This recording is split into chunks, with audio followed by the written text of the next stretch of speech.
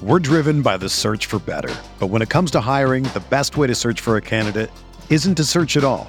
Don't search, match with Indeed. Indeed is your matching and hiring platform with over 350 million global monthly visitors, according to Indeed data, and a matching engine that helps you find quality candidates fast. Ditch the busy work. Use Indeed for scheduling, screening, and messaging so you can connect with candidates faster. Leveraging over 140 million qualifications and preferences every day, Indeed's matching engine is constantly learning from your preferences, so the more you use Indeed, the better it gets. Join more than 3.5 million businesses worldwide that use Indeed to hire great talent fast. And listeners of this show will get a $75 sponsored job credit to get your jobs more visibility at Indeed.com/Blue Wire. Just go to Indeed.com/Blue Wire right now and support our show by saying that you heard about Indeed on this podcast. That's Indeed.com/Blue Wire. Terms and conditions apply. Need to hire? You need Indeed. All right, Walton, right back into your lives. Talking Buffalo podcast, part of the Blue Wire Network. I am your host, Patrick Moran. Thank you very much, as always, for locking in. Audio side, we're also on YouTube as well. It's been a while, man. It's been a minute, actually, going back a week or two before the NFL draft back in late April. But I am going to be joined today. In fact, I'm joined right now by my good friend, Aaron Quinn from Cover One. What's happening, What's up, buddy, man? It has been a while. It's been a while since I've chatted. Not in DMs. We're chatting all the time, but we talk all the time. Internet, it's the first, face-to-face, right? It's the first time I've had you on the podcast, though, in about a month and a half. We're in early June right now. Obviously, everything football-wise, for the most part, that can happen has happened. You know, you got the schedule, you got the draft before that, you got free agency. Training camp, of course, is starting in late July. I mean, you get some OTAs and mini camps, but right now, this is kind of like your dead zone. Downtime for you and Greg. Yes and no. There's a lot of stuff behind the scenes that we can't do during the season or during the draft season because that catches right on after the season. So it's a lot of internal house cleaning. So we're not putting as much necessarily time into the podcast where we're only doing the one pod a week and it's more of a positional preview type thing, kind of going through the rosters. That's not as hard of work to do on the podcast side, but a lot of stuff going on behind the scenes, a lot of stuff we're excited. So if you are a fan of Cover One, stay tuned. I think we're going to be rolling out some stuff here as the season starts. It's going to be really cool for our fans.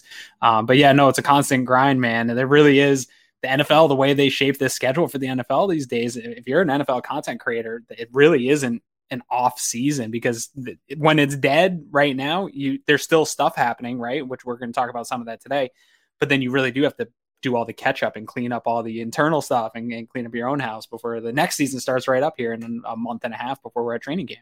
Yeah. Now listen, man, it's not like we've been doing this for our whole lives, but we're also not rookies either. Right. Even in the last, 3 to 5 years or so, just the content, it seems to be easier to come up with creative ideas, even this time of year. Like, again, after the draft from May and June into July, sometimes it could get a little tough coming up with concepts that you want to do. But in this just constant cycle of the NFL just dominating the news, it kind of just, your shows just kind of write themselves in a way. And then, like I said, in your case, you guys are starting with the positional previews. But, yeah, it's almost like you can almost do this with your eyes closed at this point, ain't it? Yeah, and something always comes up, whether it's, Bills related. There's a good chance here, in the next month or so that one of these potential extensions gets done that people have been talking about, maybe Poyer gets done and then there's more content there. So the NFL is just constantly open for business. And if you were covering the NFL itself, I mean, there is no downtime. Even whether it's the Deshaun Watson news is taking up headlines all the time or just injuries happening at OTAs, like there's always some content. Really, no other sport, in my opinion, maybe I'm a little bit of a homer to football because I follow it and I pod for it, but really no sports have this type of all year hype where people are excited for OTAs. I mean, we're talking about dudes running around in shorts and people just can't get enough. Right. I agree. And you said, to your point, something's always going on. One of those things, the Bills signed Tavon Austin last week. We're going to talk about that in a few minutes as well. I want to talk about the wide receiver group as a whole. I think that's a crowded room. And I think going into camp, I don't think there's a lot of training camp battles, so to speak, but I do think the back end of the wide receiving unit can turn out to be interesting. So I want to talk about that. I want to talk about Peter King writing about Josh Allen. I got a nice quote from his column that he wrote. He dropped it, I believe, on Monday. I also want to spend a few minutes talking about Ryan Fitzpatrick retiring. We'll get to all that in just a couple of minutes. So first, a couple of things. Actually, before we get into any sports talk, I just want to give some quick props to Dave Chappelle. Now, I don't know if people out there who are watching this or listening to this, if they even knew this, but because it kind of was like somebody as big as Dave Chappelle, usually if he's coming to town, about that like weeks, if not months ahead of time. And, tickets are out there and you try to win them on radio stations and stuff like that. But this time, Dave Chappelle put together a concert or whatever, a comic appearance at Shea's Buffalo on Sunday. And it was only like a week or so before he went there. And anyway, the tickets sold out. But as it turns out, Dave Chappelle took all of the ticket proceeds from this show and he donated all the proceeds to the victims, the Jeffersons and the families of them, the Survivors Fund. And I just want to point that out before we get going. I thought that was a really classy thing. Yeah, man. I'm a big Dave Chappelle fan. I've been a fan of his for a very long time. And I don't know. I think that's really cool. He's always cool like that. Even his, special during the pandemic. And I think the proceeds that he raised from that went to different things that he was funding. I think it was money for George Floyd's family, maybe for that special, something like that. Dave Chappelle's made a lot of money. And so, but a lot of people have, and you don't always see everyone giving back in that type of manner, but he's the man.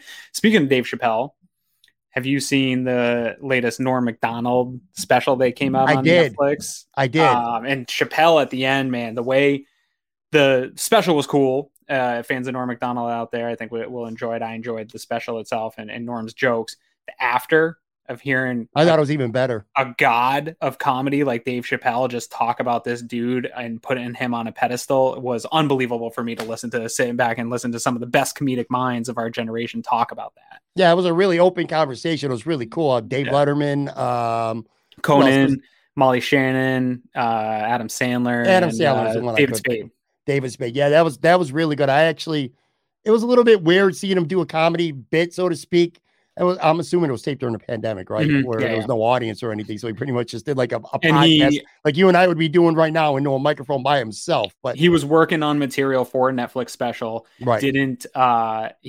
Nobody knew he was sick that whole time. And they talked about that. Like all of his close friends in the comedy world had no idea that Norm was sick. And he had a doctor's appointment the next day. And so I think what he did was try to get this new material on tape, knowing that the doctor's appointment, everything wasn't going well. So knowing that it could end at any point with the pandemic, that he might not ever be able to actually tape the special, which was true. He wasn't able to do it. So foresight by him, a lot of morbid, him talking about coming to terms with his own mortality and stuff like that, which in hindsight looks is kind of a sad thing. But again, listening to Chappelle, if you haven't watched and you are a fan of Dave, even if you aren't a big fan of Norm, to listen to the way they talk about him was unbelievable to me. Yeah, it was really cool. I enjoyed actually the conversation afterwards with everybody, that panel, more than the special itself, which was pretty cool. But yeah, man, props to Dave Chappelle. I thought that was really cool. Lost in like a tiny sliver, I should say, of any type of silver lining over this awfulness that happened here a couple of weeks ago. It has been really nice to see people coming together, the Bills, the Sabres, the alumni, the current players and stuff like that.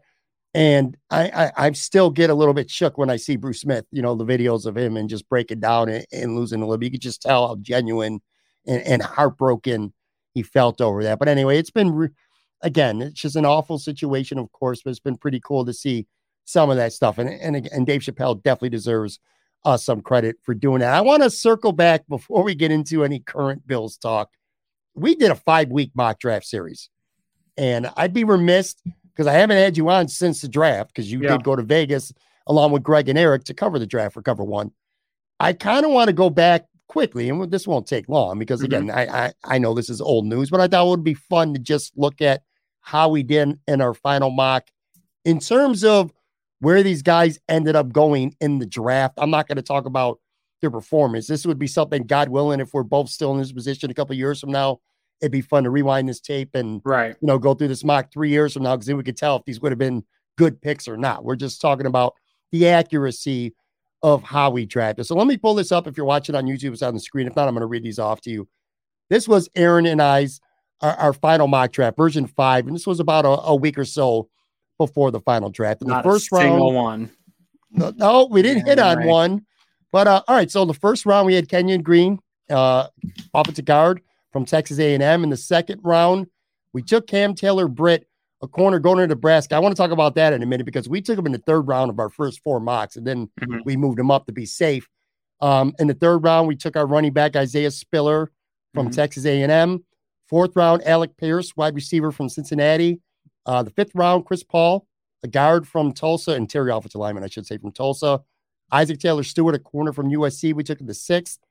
And then we had 2 7th-rounders, Thomas Booker from Stanford, or a interior defensive lineman. And then Smoke Monday, safety from Auburn, we took with our second of 7-round picks.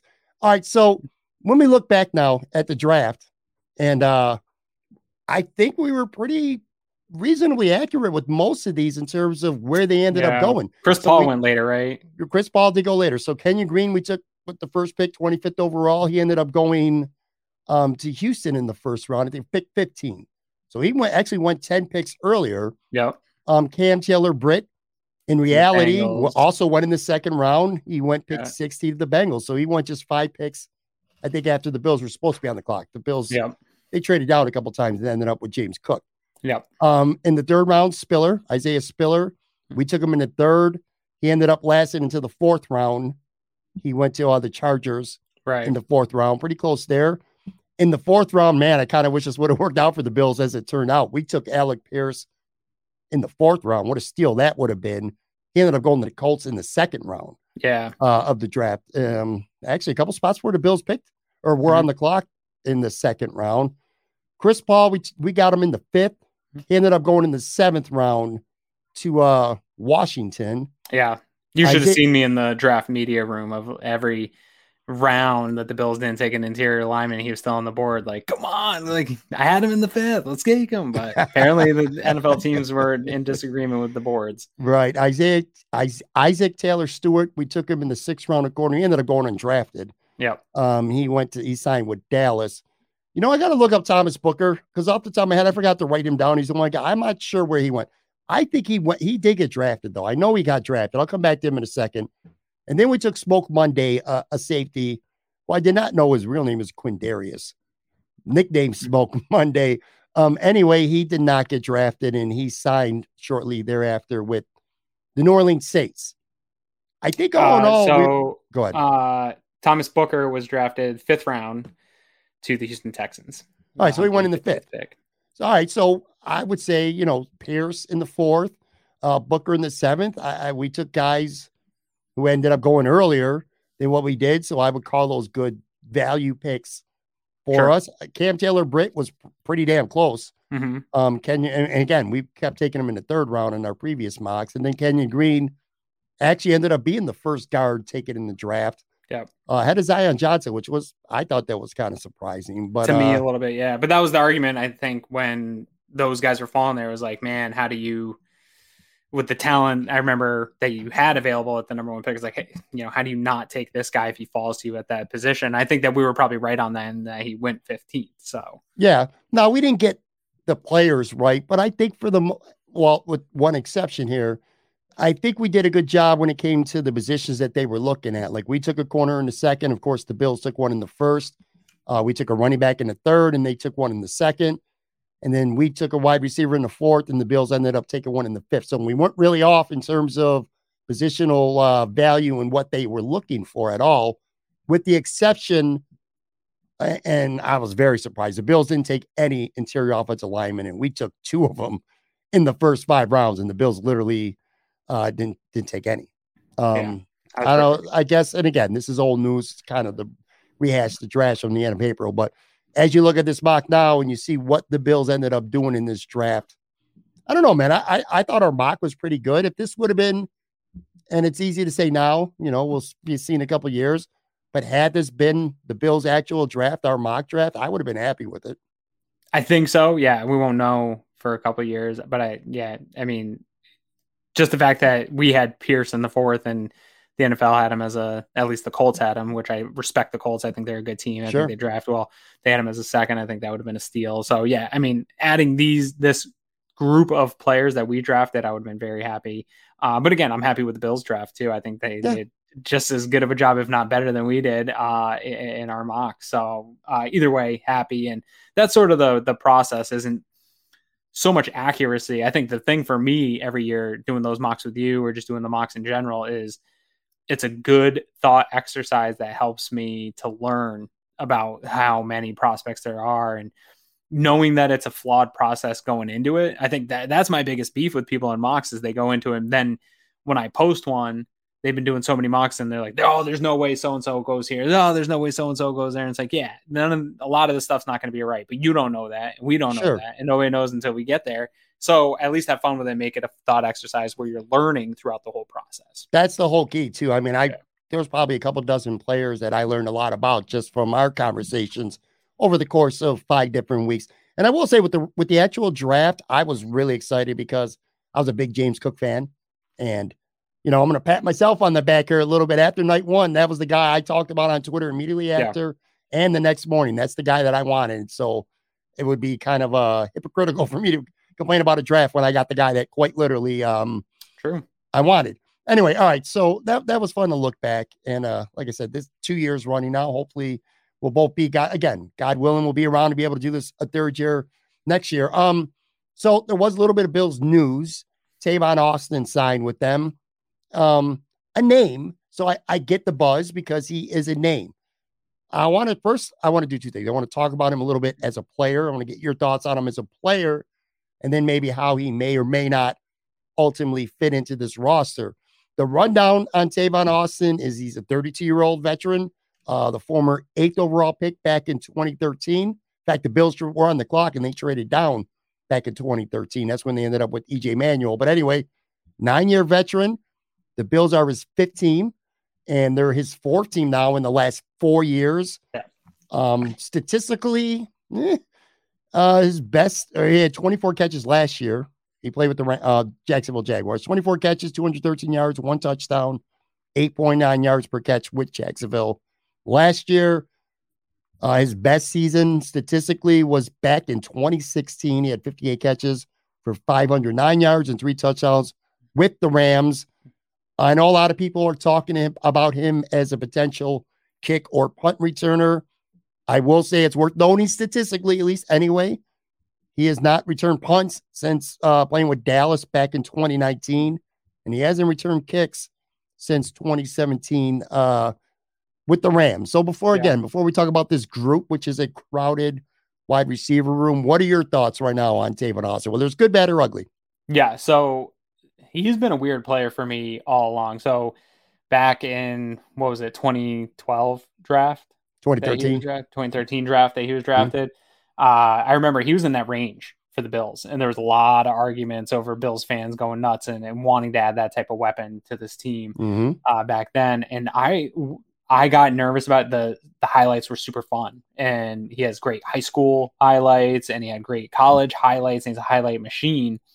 And I didn't know, those are always fun to watch, but they don't always translate. And I'll tell you, I've never maybe seen somebody who's probably carried more by their amateur career to this long into their pro career. Because really, when you look at Tavon Austin as a pro, he hasn't produced a whole lot as a NFL pro. So I don't know how that hype from the name itself hasn't worn off here over, what has it been, 8 years or so career, 9-year career in the NFL. Like, how does that not worn off where you realize that, okay, this guy is just at best average 4th wide receiver on an NFL team, 3rd wide receiver on an NFL team.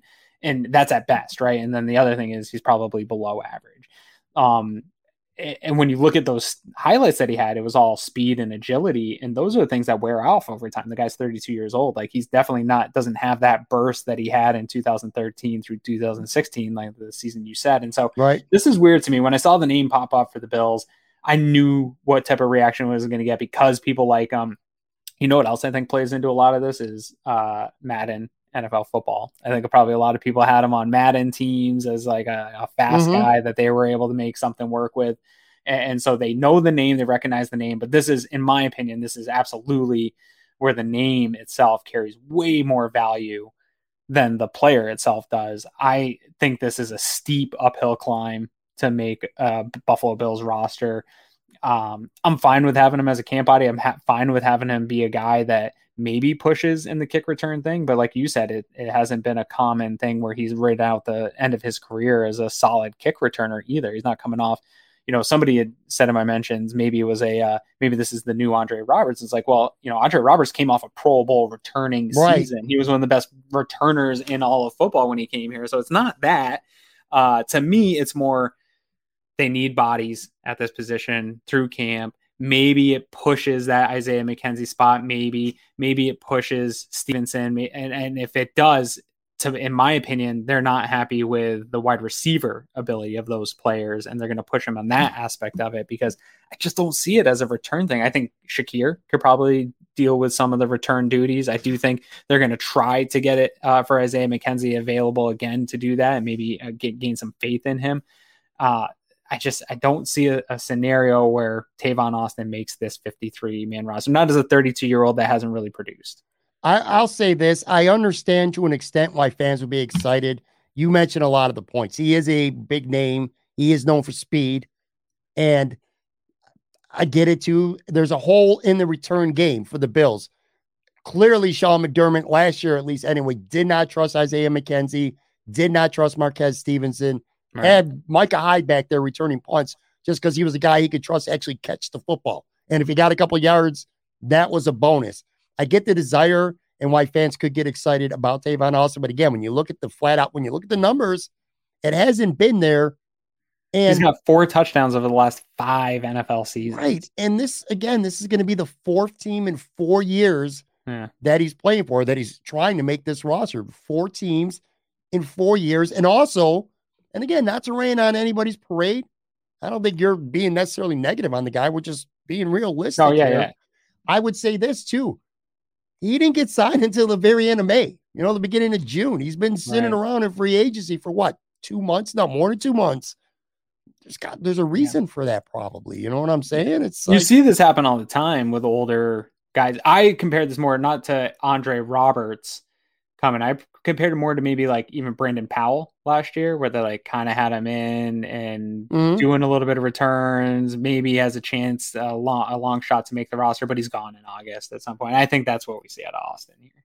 Yeah, I agree as well. I'll tell you what, let's take a real quick break. I'm going to come back on the other side. I want to talk about some of the other wide receivers and what I think is a crowded room. And again, we'll have to wait for camp to really start to get a good idea, but maybe a preliminary look at how we think this might play out. Be right back.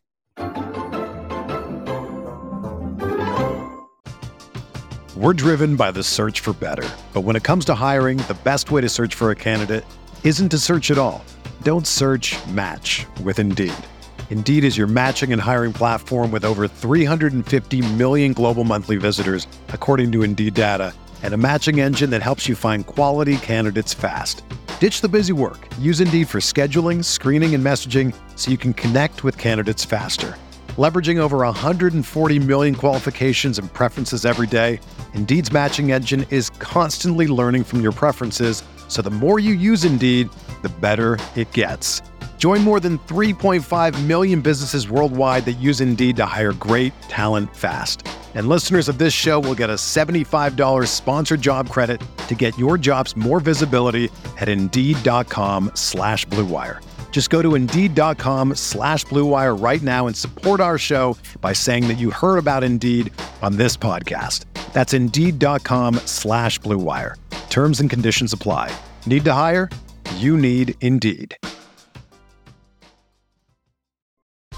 Whether you're a world-class athlete or a podcaster like me, we all understand the importance of mental and physical well-being and proper recovery for top-notch performance. That's why I'm excited that Unified Healing is sponsoring this podcast. Unified Healing is a new and super innovative global network of wellness centers powered by Energy Enhancement System, or EE System. If you haven't heard of the EE System, you'll want to listen up. This technology promotes wellness, deep relaxation, purification, and rejuvenation.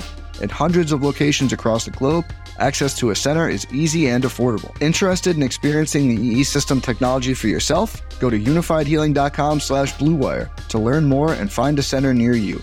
That's unifydhealing.com/bluewire. No material or testimonials on the Unified Healing website are intended to be viewed as medical advice or a substitute for professional medical advice, diagnosis, or treatment. Always seek the advice of your physician or other qualified healthcare provider with any questions you may have regarding a medical condition or treatment and before undertaking a new healthcare regimen, including EE System.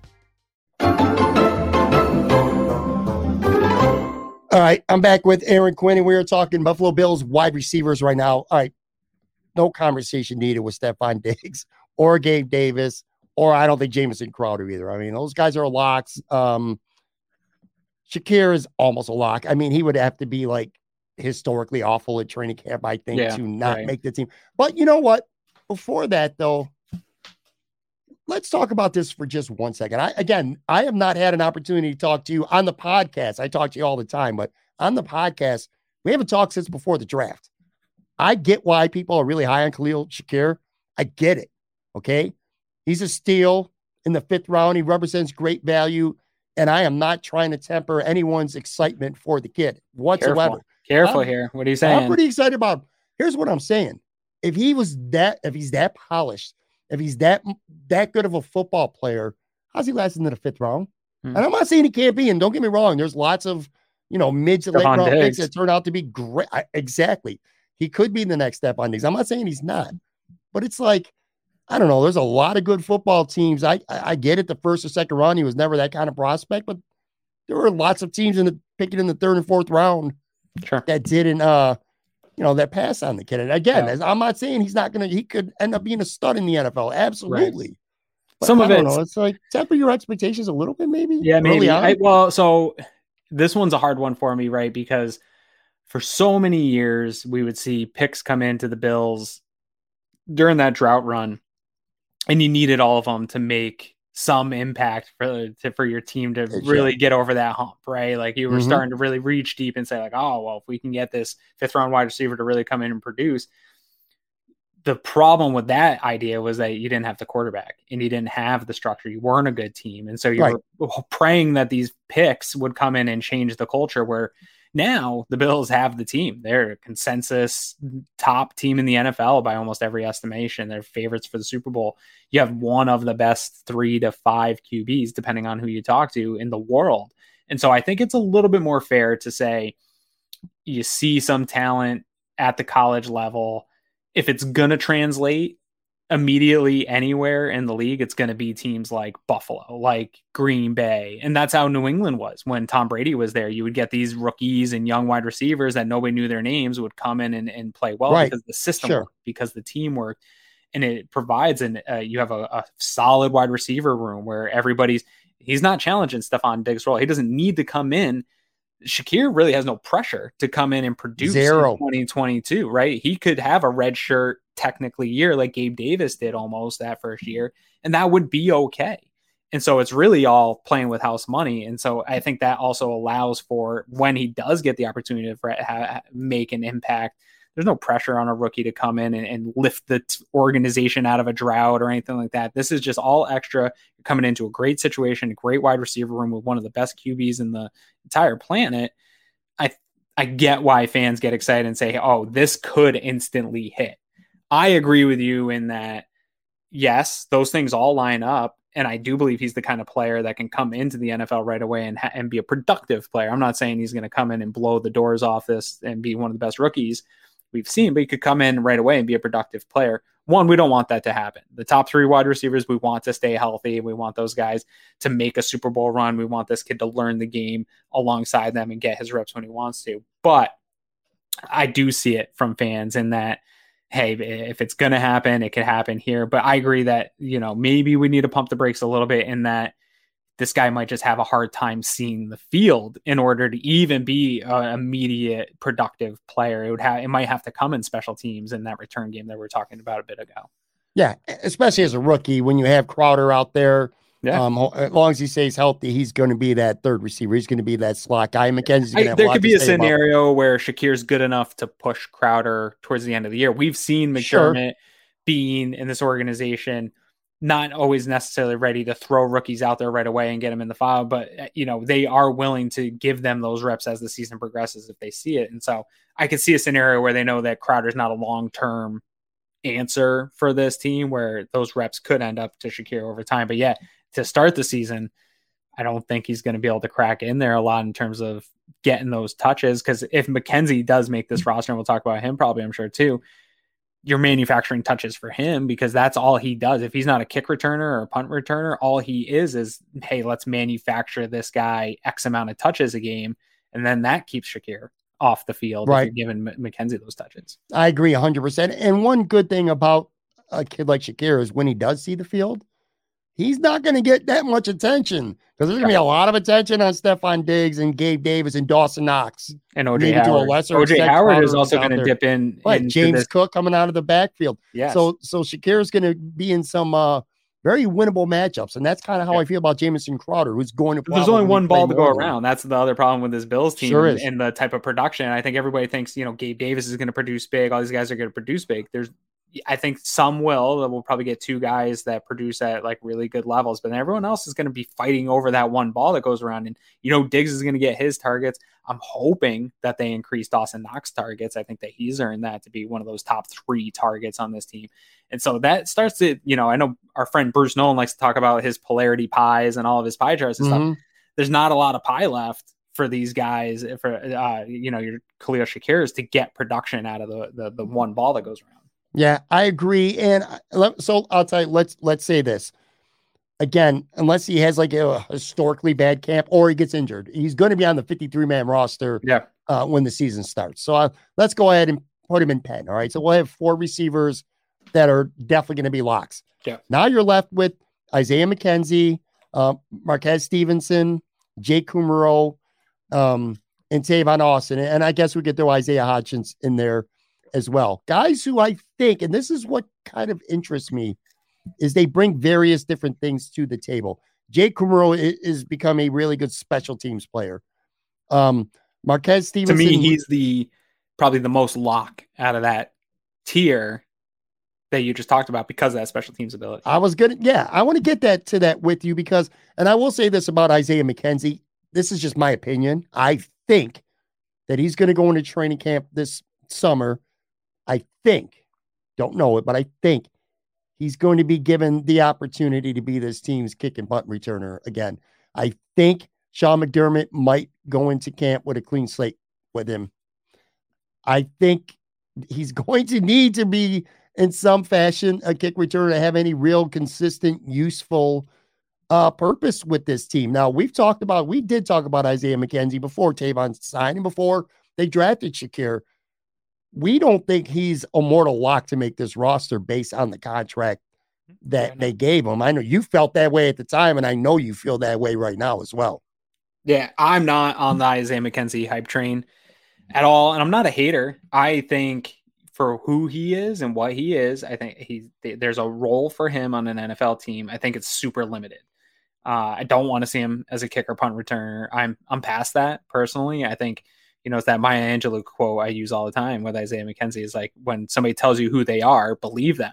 And he is, for 6 years now, I think, in the NFL, he's had one struggle, which is ball security as a punt and kick returner. And it just is who he is. And there's bad decision-making and there's some real special plays mixed in there too. But the thing you want the most on special teams is consistency, right? And so you thought you were going to maybe get trust and consistency. And we thought maybe we would get that with Stevenson, and that was up and down too. Willing to give him a little bit more of a chance because we're talking about a 6-year veteran, 7-year veteran versus a 2-year player. But I think, that battle also does include Shakir. And since he's a lock, that's, in my opinion, is the best case scenario is he becomes your returner for this year.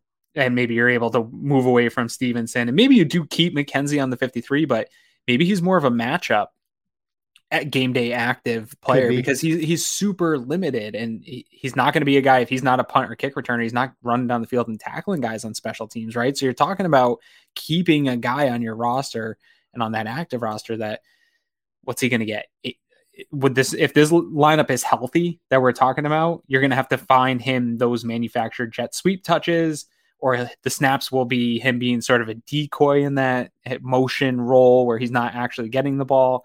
So maybe he's getting 10 snaps a game. Maybe that's a tough pill to swallow when your roster's so good and so deep at a lot of positions. And you're going to want to carry more depth at certain positions to keep a guy that's super limited when you have young guys behind him, or a guy like a Jake Kumerow who can get on special teams and be a core special teams contributor and get a lot more snaps in and meaningful snaps in. It's just hard to then hang on to a guy like McKenzie, but the fans love him. The team seems to love him. They put him in all the media stuff that they can. I think that there is an additional thing that gives him value off the field that Sean McDermott likes is the guys like being around Isaiah McKenzie. He's a fun dude in the locker room. Everybody kind of roasts him a little bit. He's that guy that everyone keeps around and they all give him shit for being small and all that stuff. I think to Sean McDermott and Brandon Beane on the camaraderie side, the locker room side, there's a lot of weight. That's not nothing. In there. Yeah, it's not to them. Nothing. It's not. That's not nothing. I agree 100%. Completely unrelated to the receivers. I just got to throw this in there. I like Isaiah McKenzie. I wish he wouldn't have changed his uniform number. I hate looking at him in number 6. I am that guy. I'm so sick of that modern. Nobody NFL. gives a shit. I know. I'm with you. I'm sick of. I don't want. Keep 19, man. I hated that. Yeah, linebackers need to be in the 50s and 40s. Yeah, come on, man. Enough of Honestly, that shit. I don't even like wide receivers in the teens. No, I don't. I like 80s. Give me the 80s all the time. I think it looks best. Me too. I at least live with the teens, but I hate the single digits. I think this podcast just turned into what are the two old dudes from the Muppets that sit up there. I was just thinking as I'm talking about this, like I may as well call up Buffalo Wins Joe and get him on this podcast. Just a bunch of old guys bitching about the glory days. Let's play this game. So we already got 4 receivers that are a lock, and let's assume there's going to be no injuries because injuries obviously change the game, of course. Yeah. Let's take McKenzie, Stevenson, Kumerow, Austin, and Hodgins. So that's 1, 2, 3. That's, what is that? 5 guys there? 5 guys. Why are you leaving out Tanner Gentry, bro? That's Josh Allen's guy, bro. Come on, man. I want you to pick the 2 that you think are the most likely if they were to keep 6. So we got 4. So we got Diggs, Gabe Davis, Crowder, and Shakir. So them 4 you can put in Stevenson, Hodgins, Kumerow, and Austin. Yeah, I want you to take 2. Let's just say they're going to keep 6 on the roster to start the season. So if you can only keep 2, who are the 2 that you think, again, barring injury, that you think right now, and a lot could change between now and, of course, late August or whatever. But as you're feeling it right now, give me the 2 that you think are most likely to make the roster, and then we'll go up to 3 in case if they keep 7 receivers, which I'm not sure that they're going to. I think it would have to be McKenzie and Kumerow. In my opinion, yeah, I could see it being this summer being a battle between Stevenson and McKenzie, but Stevenson I think has a bit of an uphill climb because he did struggle as a rookie, and they could cut bait on that, and it wouldn't be the end of the world. They could cut bait on Stevenson, and that's not going to hurt them long term. Where I think they would rather, if all things were equal, they would keep McKenzie just for what we talked about, the off the field stuff in the locker room and being a vet and being a guy that they do trust. He has shown that he can produce in the NFL, right? Like that New England game, while I knock that he took advantage and the Bills took advantage of a matchup and Bill Belichick refusing to do anything to adapt in that game. And they just continued to take advantage of it. I don't think that's who Isaiah McKenzie is, but there is some proof at the NFL level that there's production, there's film on him that's shown him to be able to do something and come in a pinch as your 4th, 5th wide receiver and help your team out and make plays at the NFL level. And even if he is that 4th, 5th wide receiver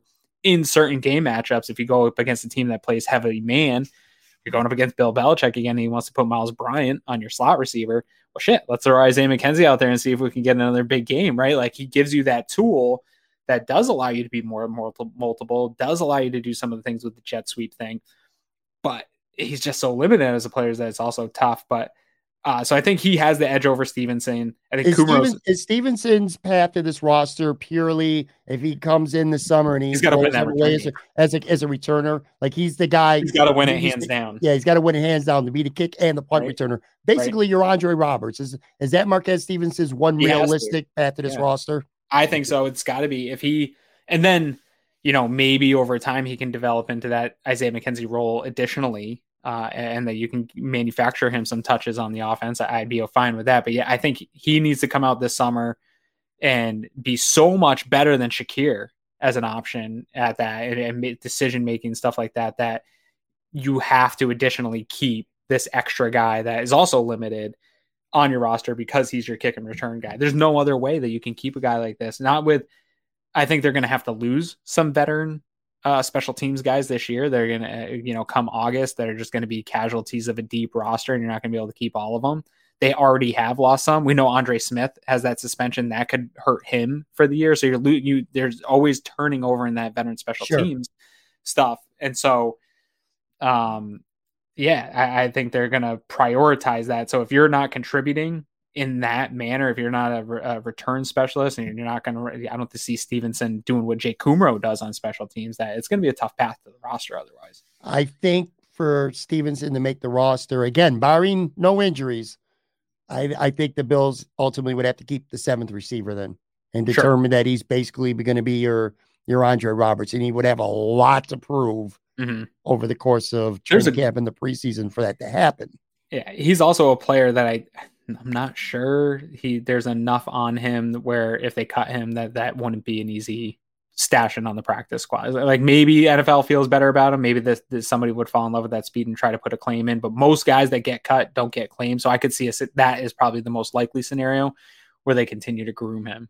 All right. So when it comes to Isaiah McKenzie, we both agree that for reasons matchup, even if it's just a couple times per year, he might be a good matchup. He'll make the roster for that reason. Plus what he brings off the field in the locker room, as you talked about.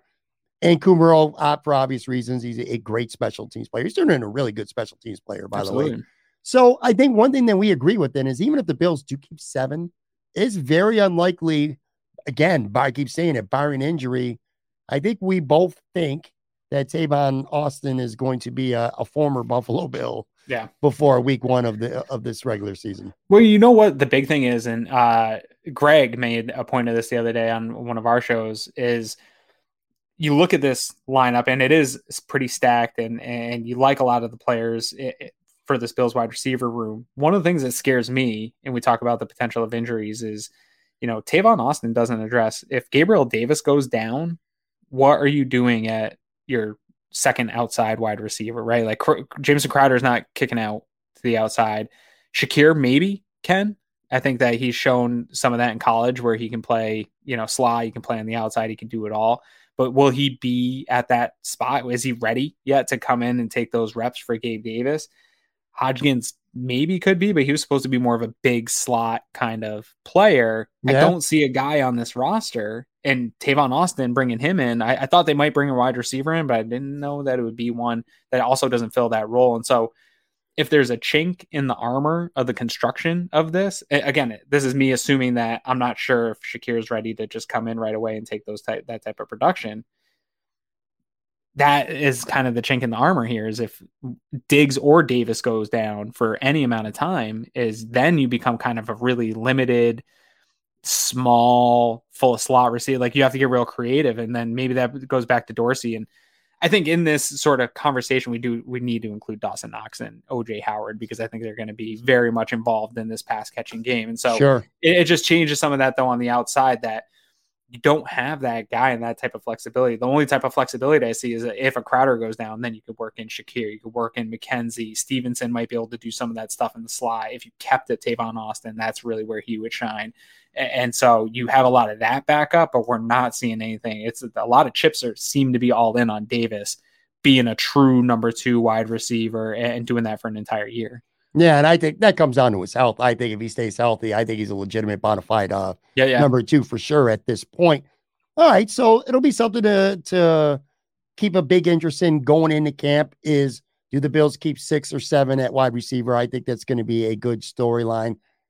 We both think Tavon Austin has a tough path to making the roster, and we both think Marquez Stevenson is going to have one hell of a training camp in preseason, very likely returning kicks to see himself make this roster. I want to turn our attention quickly before we get out of here. Josh Allen. All right, so he's great. Peter King wrote a column on Monday, and he talked about, he had a list of the most influential NFL people this season, and he had Josh Allen right high, number 7. If you're watching this on YouTube, I got it up. If not, I'm going to read this to you quickly. Peter King writes about Josh Allen, and he's number 7 on his list of the most influential NFL people, which, by the way, top 6 was Roger Goodell, Deshaun Watson, Tom Brady, Patrick Mahomes, Rob Walton, who's a prospective next Denver Broncos owner, and Marie Donahue, who is the Amazon VP / Global Sports Video. Anyway, Peter King said this about Josh Allen. Allen's here because he's the quarterback on the best team in the league entering the season. The best test of a quarterback's influence on a franchise is the TV schedule. And Allen's rookie year, 2018, the moribund Bills played 15 games at 1 o'clock Sunday. Man, I missed that. And one Monday night game in Allen's 5th year. 2022, the Bills have been booked for the season opener at the Super Bowl champion Rams. 2 Monday night games, 1 Amazon Thursday game, 1 Thanksgiving game, a CBS doubleheader gem at Kansas City, and one of the best games of this year's schedule, Green Bay at Buffalo Sunday night, week 8. Allen's out front row with the Bills. The Buffalo supermarket shooting in May is an example of how he's morphing from a lesser-known college player at Wyoming to a guy who's ready for the bright lights of NFL stardom. Scoring 83 points in 8 postseason quarters helps. The way the Bills ended the season was reminiscent of the Jim Kelly K-Gun offense, putting up 95 points in the division and conference title games in the 1990 playoffs. Now Allen will try to finish the job Kelly's Bills never could, and we'll be watching. Thoughts? Yeah, I mean, I don't disagree. I think actually, it's going to sound such a homer take. I think you probably maybe could have put him higher. I think he's top 5 in influential. I think Josh Allen, I say this all the time, and I don't know if I'm even fully articulating the point that I want to make with it, is I got little kids. We talked about it earlier. My kid's 6 now, and he was running around the neighborhood with other friends, and they're all talking about Josh Allen and the Bills and stuff, and they love Josh Allen. And I try to think of, man, what it would be like to be a 6-year-old kid looking up at Josh Allen, who is just this massive, he's larger than life dude playing with the biggest guys, most athletic guys in the world. And this guy's just a huge superhero-like figure, a Greek god, playing with these guys, and the things he does, slinging the ball down the field, jumping over dudes, stiff arming defensive linemen. Like it's almost scripted. Like this is some comic book superhero that plays football for these kids. And then you take all that on-field stuff, and then you take the off-the-field package and the, Shi's Children's Hospital and his embracing of this community. And, he just did the golf thing with Aaron Rodgers. That's a big deal. Tom Brady. For your quarterback, I said this, my brother's a Bears fan, and they haven't really had a true franchise QB, and that's a great franchise. That's one of the biggest markets in football, and they've had some success. And we talk about how weird it is still for me as a fan that my quarterback of my team, my favorite quarterback of my team, got asked to be with fucking Tom Brady and Aaron Rodgers and Patrick Mahomes. We're talking Super Bowls and MVPs and endorsement deals. And it's like the Buffalo Bills quarterback was invited to be in this because he's such a draw, and because people just want to see him and be a part of what he's got and the charisma. He does it all right. Not Joey Burrow, not Matt Stafford. There's a lot of other. I think some of those guys are right in that next tier, but Josh Allen has officially been invited to the table. He's a legit star now. To your point, he has literally become bigger than life. And I'm old enough that I can remember, I'm an older adult now, watching Josh Allen be larger than life. And I was young enough then to remember Jim Kelly being larger than life. And I still to this day remember when Jim Kelly or Bruce Smith, Thurman, when those guys would show up at a bar or a restaurant or whatever store you were at, it was a big, big, big deal. Yeah. It's kind of like that with Josh now. He has that big time superstardom, almost comic book superhero, like you said. And it's not hype. It's legit. I will earned. You're talking about being a homer. I'll be a homer too, then I guess, because I will take this to my grave until I see otherwise. His 2-game stretch against the Patriots and the Chiefs is the best I've ever Best seen a ever. quarterback Best play in my life. quarterbacking we've ever seen in our life. I've never seen any quarterback in any time ever play better than Josh Allen did against the Patriots and the Chiefs. So Absolutely. He's backing it up on the field. They're the Super Bowl favorites. He's the betting favorite to win MVP. Guy, nice guy. He's clean. He's like funny. He's just got a clean image. You can put him on milk cereal cartons, but he can also joke around with the adults. Like he bridges all the gaps. He's fun. I was out telling some of the kids in the neighborhood, no, I have a podcast, no, I have a show.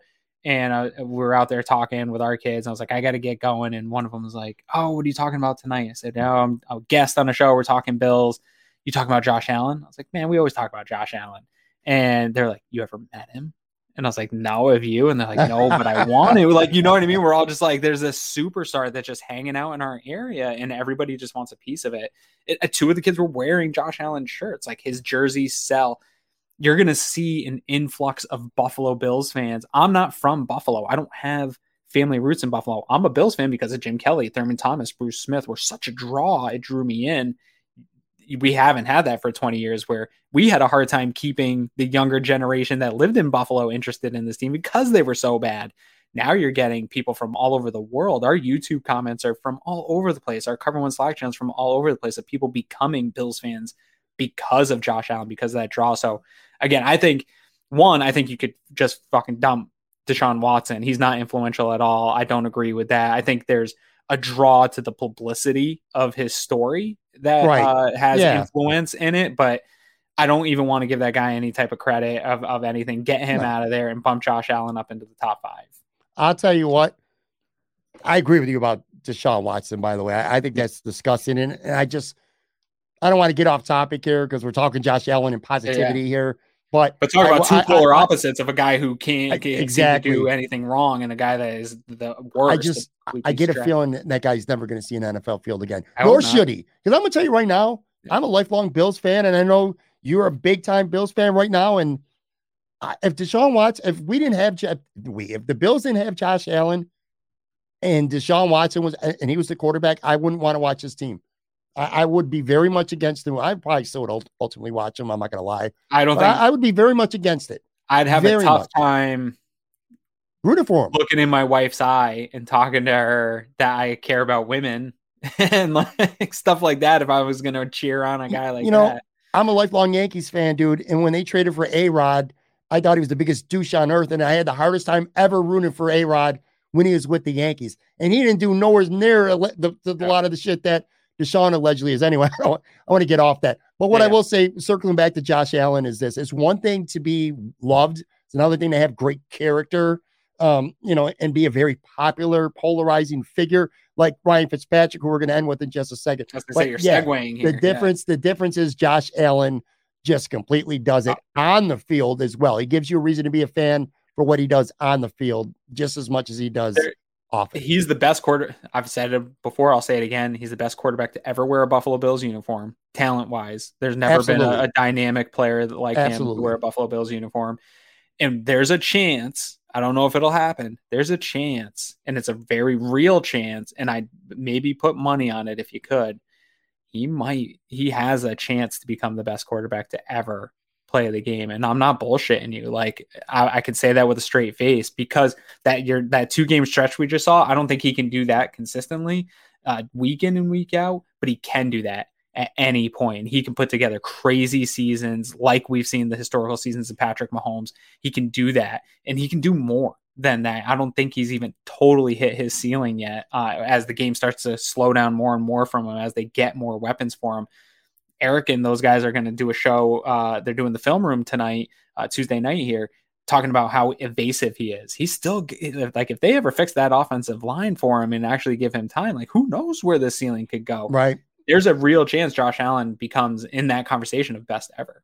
Well, certainly he has the chance to become in the conversation amongst the most talented quarterbacks to ever play. Most successful, asking 7 Super Bowls is an awful lot. And wins are not a quarterback stat, as Bruce would tell you. And listen, the AFC is very loaded too. But to your point, there's not a game going forward right now where when the Bills take the field where I don't think they have the better quarterback. Let's just put it that way. And I know you agree with that as well. I mentioned Ryan Fitzpatrick. I do got to hit on this quickly. He's retired. 17 years in the league. Yeah. Look. What a handsome guy. I love Ryan Fitzpatrick, Yeah. man. I truly do. 17-year career, and he spent 4 with the Bills. I want to be careful here because I don't want to get beat up by fans. So I want to tread this carefully. I know why fans love him so much. He's a likable dude. He was a gunslinger, a gambler. He is consistently talked about. He has said many times Buffalo was the favorite place he's ever played in. Of course, the famous playoff game last year when it's freezing cold out and he's got no shirt on in the stands. He's a Buffalonian for life. He's a Bill for life. Yeah. Not taking that away from him. But dude wasn't really that good though, man. Just going to be honest with you. 17 years, 4 with the Bills. I looked up some stats. And I'm sorry, I am going to be that guy. A 20-23 record, 80 touchdowns, but he threw 64 picks. He only averaged 211 passing yards per game and completed 59.8% of his passes with the Bills. Yep. Passing yards, single season in team history, he had the 5th, 10th, and 22nd. Better than pedestrian, but I mean, again, he's a very popular player. He deserves to be considered one of the most popular players, but anything more than that, no. He wasn't that good, man. He wasn't. I mean, yeah, no, he wasn't great. He's a bottom of the NFL starter, maybe a backup caliber player. I totally understand where the fan. He was fun. It was at really towards the end of the drought. It had been a long run of the media being up on us. Nobody wants to be in Buffalo. Bills fans suck. This team sucks. Nobody wants to be here. Nobody wants to play. You got to pay everybody more money to come there. And then you get this guy who it was like him, Fred Jackson, Aaron Williams eventually got in on it, Stevie Johnson, that team embraced the city. They embraced who they were, the drought. They wore those terrible freaking uniforms. Like it was almost like a parody movie, like, Major Leagues. That's what that team was like. It was full of characters, and they gave it their all, and they were close to being better teams. I think those Chan Gailey, Ryan Fitzpatrick teams should have broken the drought. I think Chan should have got another year. I think they should have rolled with Fitzpatrick for another year. He was good enough to win games with, and that was something that we really just didn't have with any consistency for any period of time. There was always, you saw a few games from Trent Edwards, and then you had the injury. You saw a few games maybe from JP Losman, and then it just fell apart. It's just always that where Fitzy, he had the Fitzpatrick moments where he'd blow a bad interception at the end of a game or something, but he seemed to always give you hope, like, hey, we can go in and win a game with Fitzy because everyone's going to play around him. And when you look at it, he wasn't that bad in terms of all-time Bills quarterbacks. Oh, yeah, he wasn't Bills horrible. Quarterbacks is terrible, right? Like, it's 4th in completion percentage in top 10 passers. He's probably a top 5 Bills quarterback. Which tells you a lot about the state of the history of the franchise with quarterback. And with fans, it matters personality, because I don't think he's a better quarterback than Tyrod Taylor. Like, I think me neither. He and Tyrod are probably close. I think I would give Tyrod the edge as far as quarterback play for the Buffalo Bills. But Tyrod's personality, he was fine. He said the right things, but he didn't have the connecting personality with the community that Ryan Fitzpatrick does. And in a community like Buffalo, it matters. Like, if you fully embrace and buy into the culture, you can be mediocre and be beloved.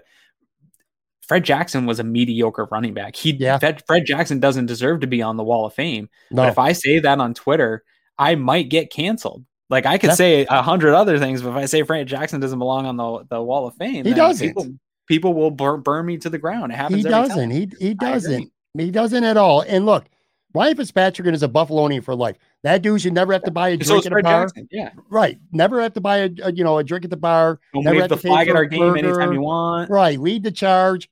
I like him. I think some fans think more of him as a player than I did. And not that he was terrible. Again, he probably was a top 5 quarterback in this franchise's history, which is not good. But yeah, Fred Jackson, like him, popular guy, but no. Yeah. Bonus question real quick, because I actually did a podcast on this a couple of weeks ago. Talked about Jerry Hughes, because there's a lot of people on Twitter who say he should go on the Bills Wall of Fame, and I don't think he should. But I want to get your take on that. What's your honest opinion? Not until Aaron Schobel does. Yeah, I got a list right? of like 6 or 7 guys. Well, I'm just talking to that position, right? Mhm. Like if I'm not even entertaining this until even defensive lineman wise, Kyle should be up there before Absolutely. him. And I don't even know if Kyle is. He will, I think. I think he will, but I think he's also borderline that caliber of player to put on your wall. But you can make an argument that convinces me of it. But Jerry, I would have a tough time. And I'm a Jerry defender. I really liked him. I loved his career here. I know you did. Meant a lot to this team. But I don't know that he's that good. What happens for Jerry is the same thing that when people talk about the statistics for Fred Jackson, when people bring up his rushing yards with the Bills, it's like, okay, but it's a longevity stat. Like he had one good season and then was a longevity stat from there because the Bills weren't able to keep running backs for more than 1-2 years. Like if Travis Henry played the same amount of years with any type of production that Fred Jackson had, he'd be a Hall of Famer, not a Wall of Famer. You know what I mean? Like, and so I think Jerry's thing is that he's been here for a long time in consideration of how players have been. So I get that draw, but I don't think the production's there. So again, not until Schobel's up. I would say, come talk to me. And I did say this already. Come talk to me after Reuben Brown and Eric Moulds and Will Wolford, a couple other guys as well. Once they're up, I just want to get your take on that. Before I let you go, man, I do got to ask you. I put this on Twitter we're taping this Monday night, so sometime on Monday. Because I am binging a show right now. I asked people on Twitter, and I'm going to ask you this. What show are you binging right now? What show? Tell me. Not one that you've seen, because I think you included it on a list of ones that you hadn't. Better Call Saul. Oh no, God! I'm actually in the. I freaking love Better Call Saul. All right, well, I'm halfway through season 5 right now. There's 5.5. See, I think they did the first half of season 6, which is the final. So I'm pissed. I can't watch TV illegally, so don't tell me how to do that. My wife talking to me like I'm a criminal. I can't do it. So I wish I could right now because we were watching it. I have YouTube TV, so I was watching the episodes not live but back watching them, and we were about a week behind because we were watching another show. It took a minute, and then we watched episode 1, and then the Buffalo shooting happened. My wife was working a lot during that period of time. We did not get to watch anything for like a week and a half. Then she went away. And then we went to watch it back, and YouTube pulled all the old episodes. So episodes 2, 3 are not on YouTube anymore. I can't watch them. So I signed up for AMC Plus last night thinking that, well, fuck, if I pay AMC, I can watch anything I want. Same thing. I go over to AMC. They don't have those episodes. They pulled off at a certain amount of time those episodes. So now we're just in limbo waiting to find a way to be able to watch episodes 2 and 3. Because 4 and 5 are still available on those other platforms. So anyway, I'm very upset about Better Call Saul right now because I heard the half a season is really freaking awesome and ends really great. And I think it's Breaking Bad was my favorite show ever of all time. And I think Better Call Saul is better. Until the end of it, but I think so far, I think it's a better produced show. I just think it's an all around better show. I can't get there yet because I still got more show to watch. Like I said, I'm about halfway through season 5 and now they're halfway through season 6. So I still got a ways to go before I could say it's better than Breaking Bad. I will say this. I constantly, I power rank everything in the world. I think I had Breaking Bad as like my 10th or 11th favorite show ever. It's like borderline top 10 for me. Kind of Better Call Saul is the same way in that, man, it's tense. The action is awesome at times, but man, sometimes there's a difference between build up and just, all right, man, well, something happened already. I just feel like there's a lot of empty spaces. And I know a lot of it's character development and stuff. Sometimes it just feels really slow paced for me. So that's where I struggle to really to enjoy those shows. But what I asked people, and I'm asking you, and if you're listening to this or watching this, asking you as well, I asked people to name I said, what's the most popular TV show or TV shows that you've either never watched or barely watched that are wildly popular? Now, this isn't shows that you watch and you say, oh my God, everyone loves them, but I think they suck. That's not what I'm asking you. I'm not asking you for shows that you think suck that everyone else likes. Yeah. What are a couple of shows that you have barely watched at all, or you literally haven't watched at all, that are very popular and talked about? Mine is Mad Men, Lost, Stranger Things, and I got these lists because a lot of people respond. I'm like, oh shit, I haven't seen these either. Mad Men, Lost, Stranger Things, Star Trek, any of the Star Treks when it was on TV, even back in the day. Oh, you're killing me. And then a couple HBO ones, 6 Feet Under, and Deadwood. I don't know in the grand scheme how Deadwood, popular, bro. I don't know how popular those are compared to some of the other ones, but Deadwood's not super popular, but it should be. I never watched any of those. What are a couple shows that are really popular, but you have not watched for whatever reason? Well, so I responded to you. One thing, for some reason, me and my wife cannot get into network television, like anything on NBC, CBS, any of those stations. For some reason nowadays, it's like there's a difference in the production quality of like an HBO show. Sure. And a lot of the Netflix series and those TV ones have just not gotten past like the Big Bang. I can't watch anything that's like the old 90s, 2000s, like in studio, on set, laugh track stuff. I can't do it anymore.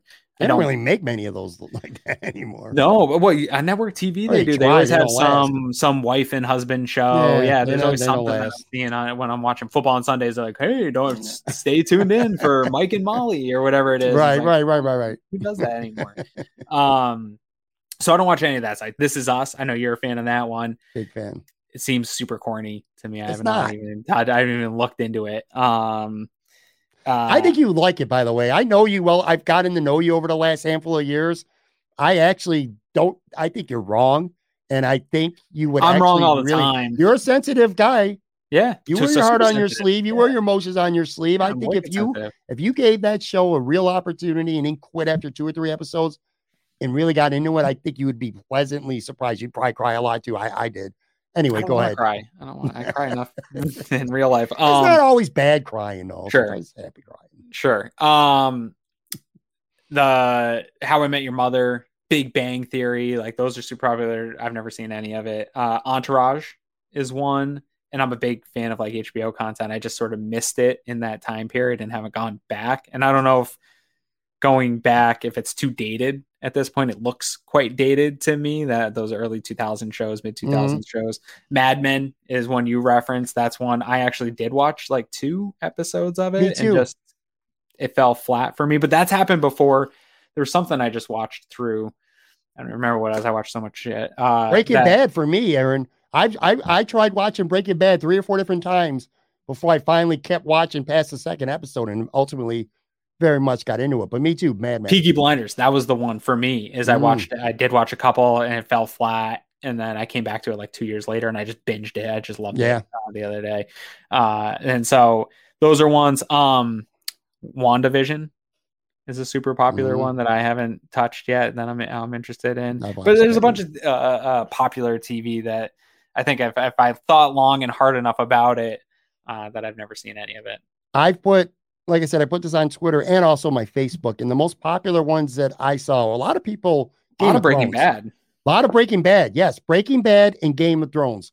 Those were the 2 that I would say if you haven't watched Game of Thrones, not Drew. I think it was Drew from Rock Pile Report. He might be the first person in America that I personally know that never watched an episode of The Sopranos before. Yeah, it's weird. My wife, I was kind of annoyed when, like 2 or 3 years ago, my wife told me she never watched it, and we had already had HBO for like a couple of years. And I was like, what the, like, that's what we're doing right now. And she ended up loving it. And I was like, what do you guys do? Like, I might not have married you if you told me that.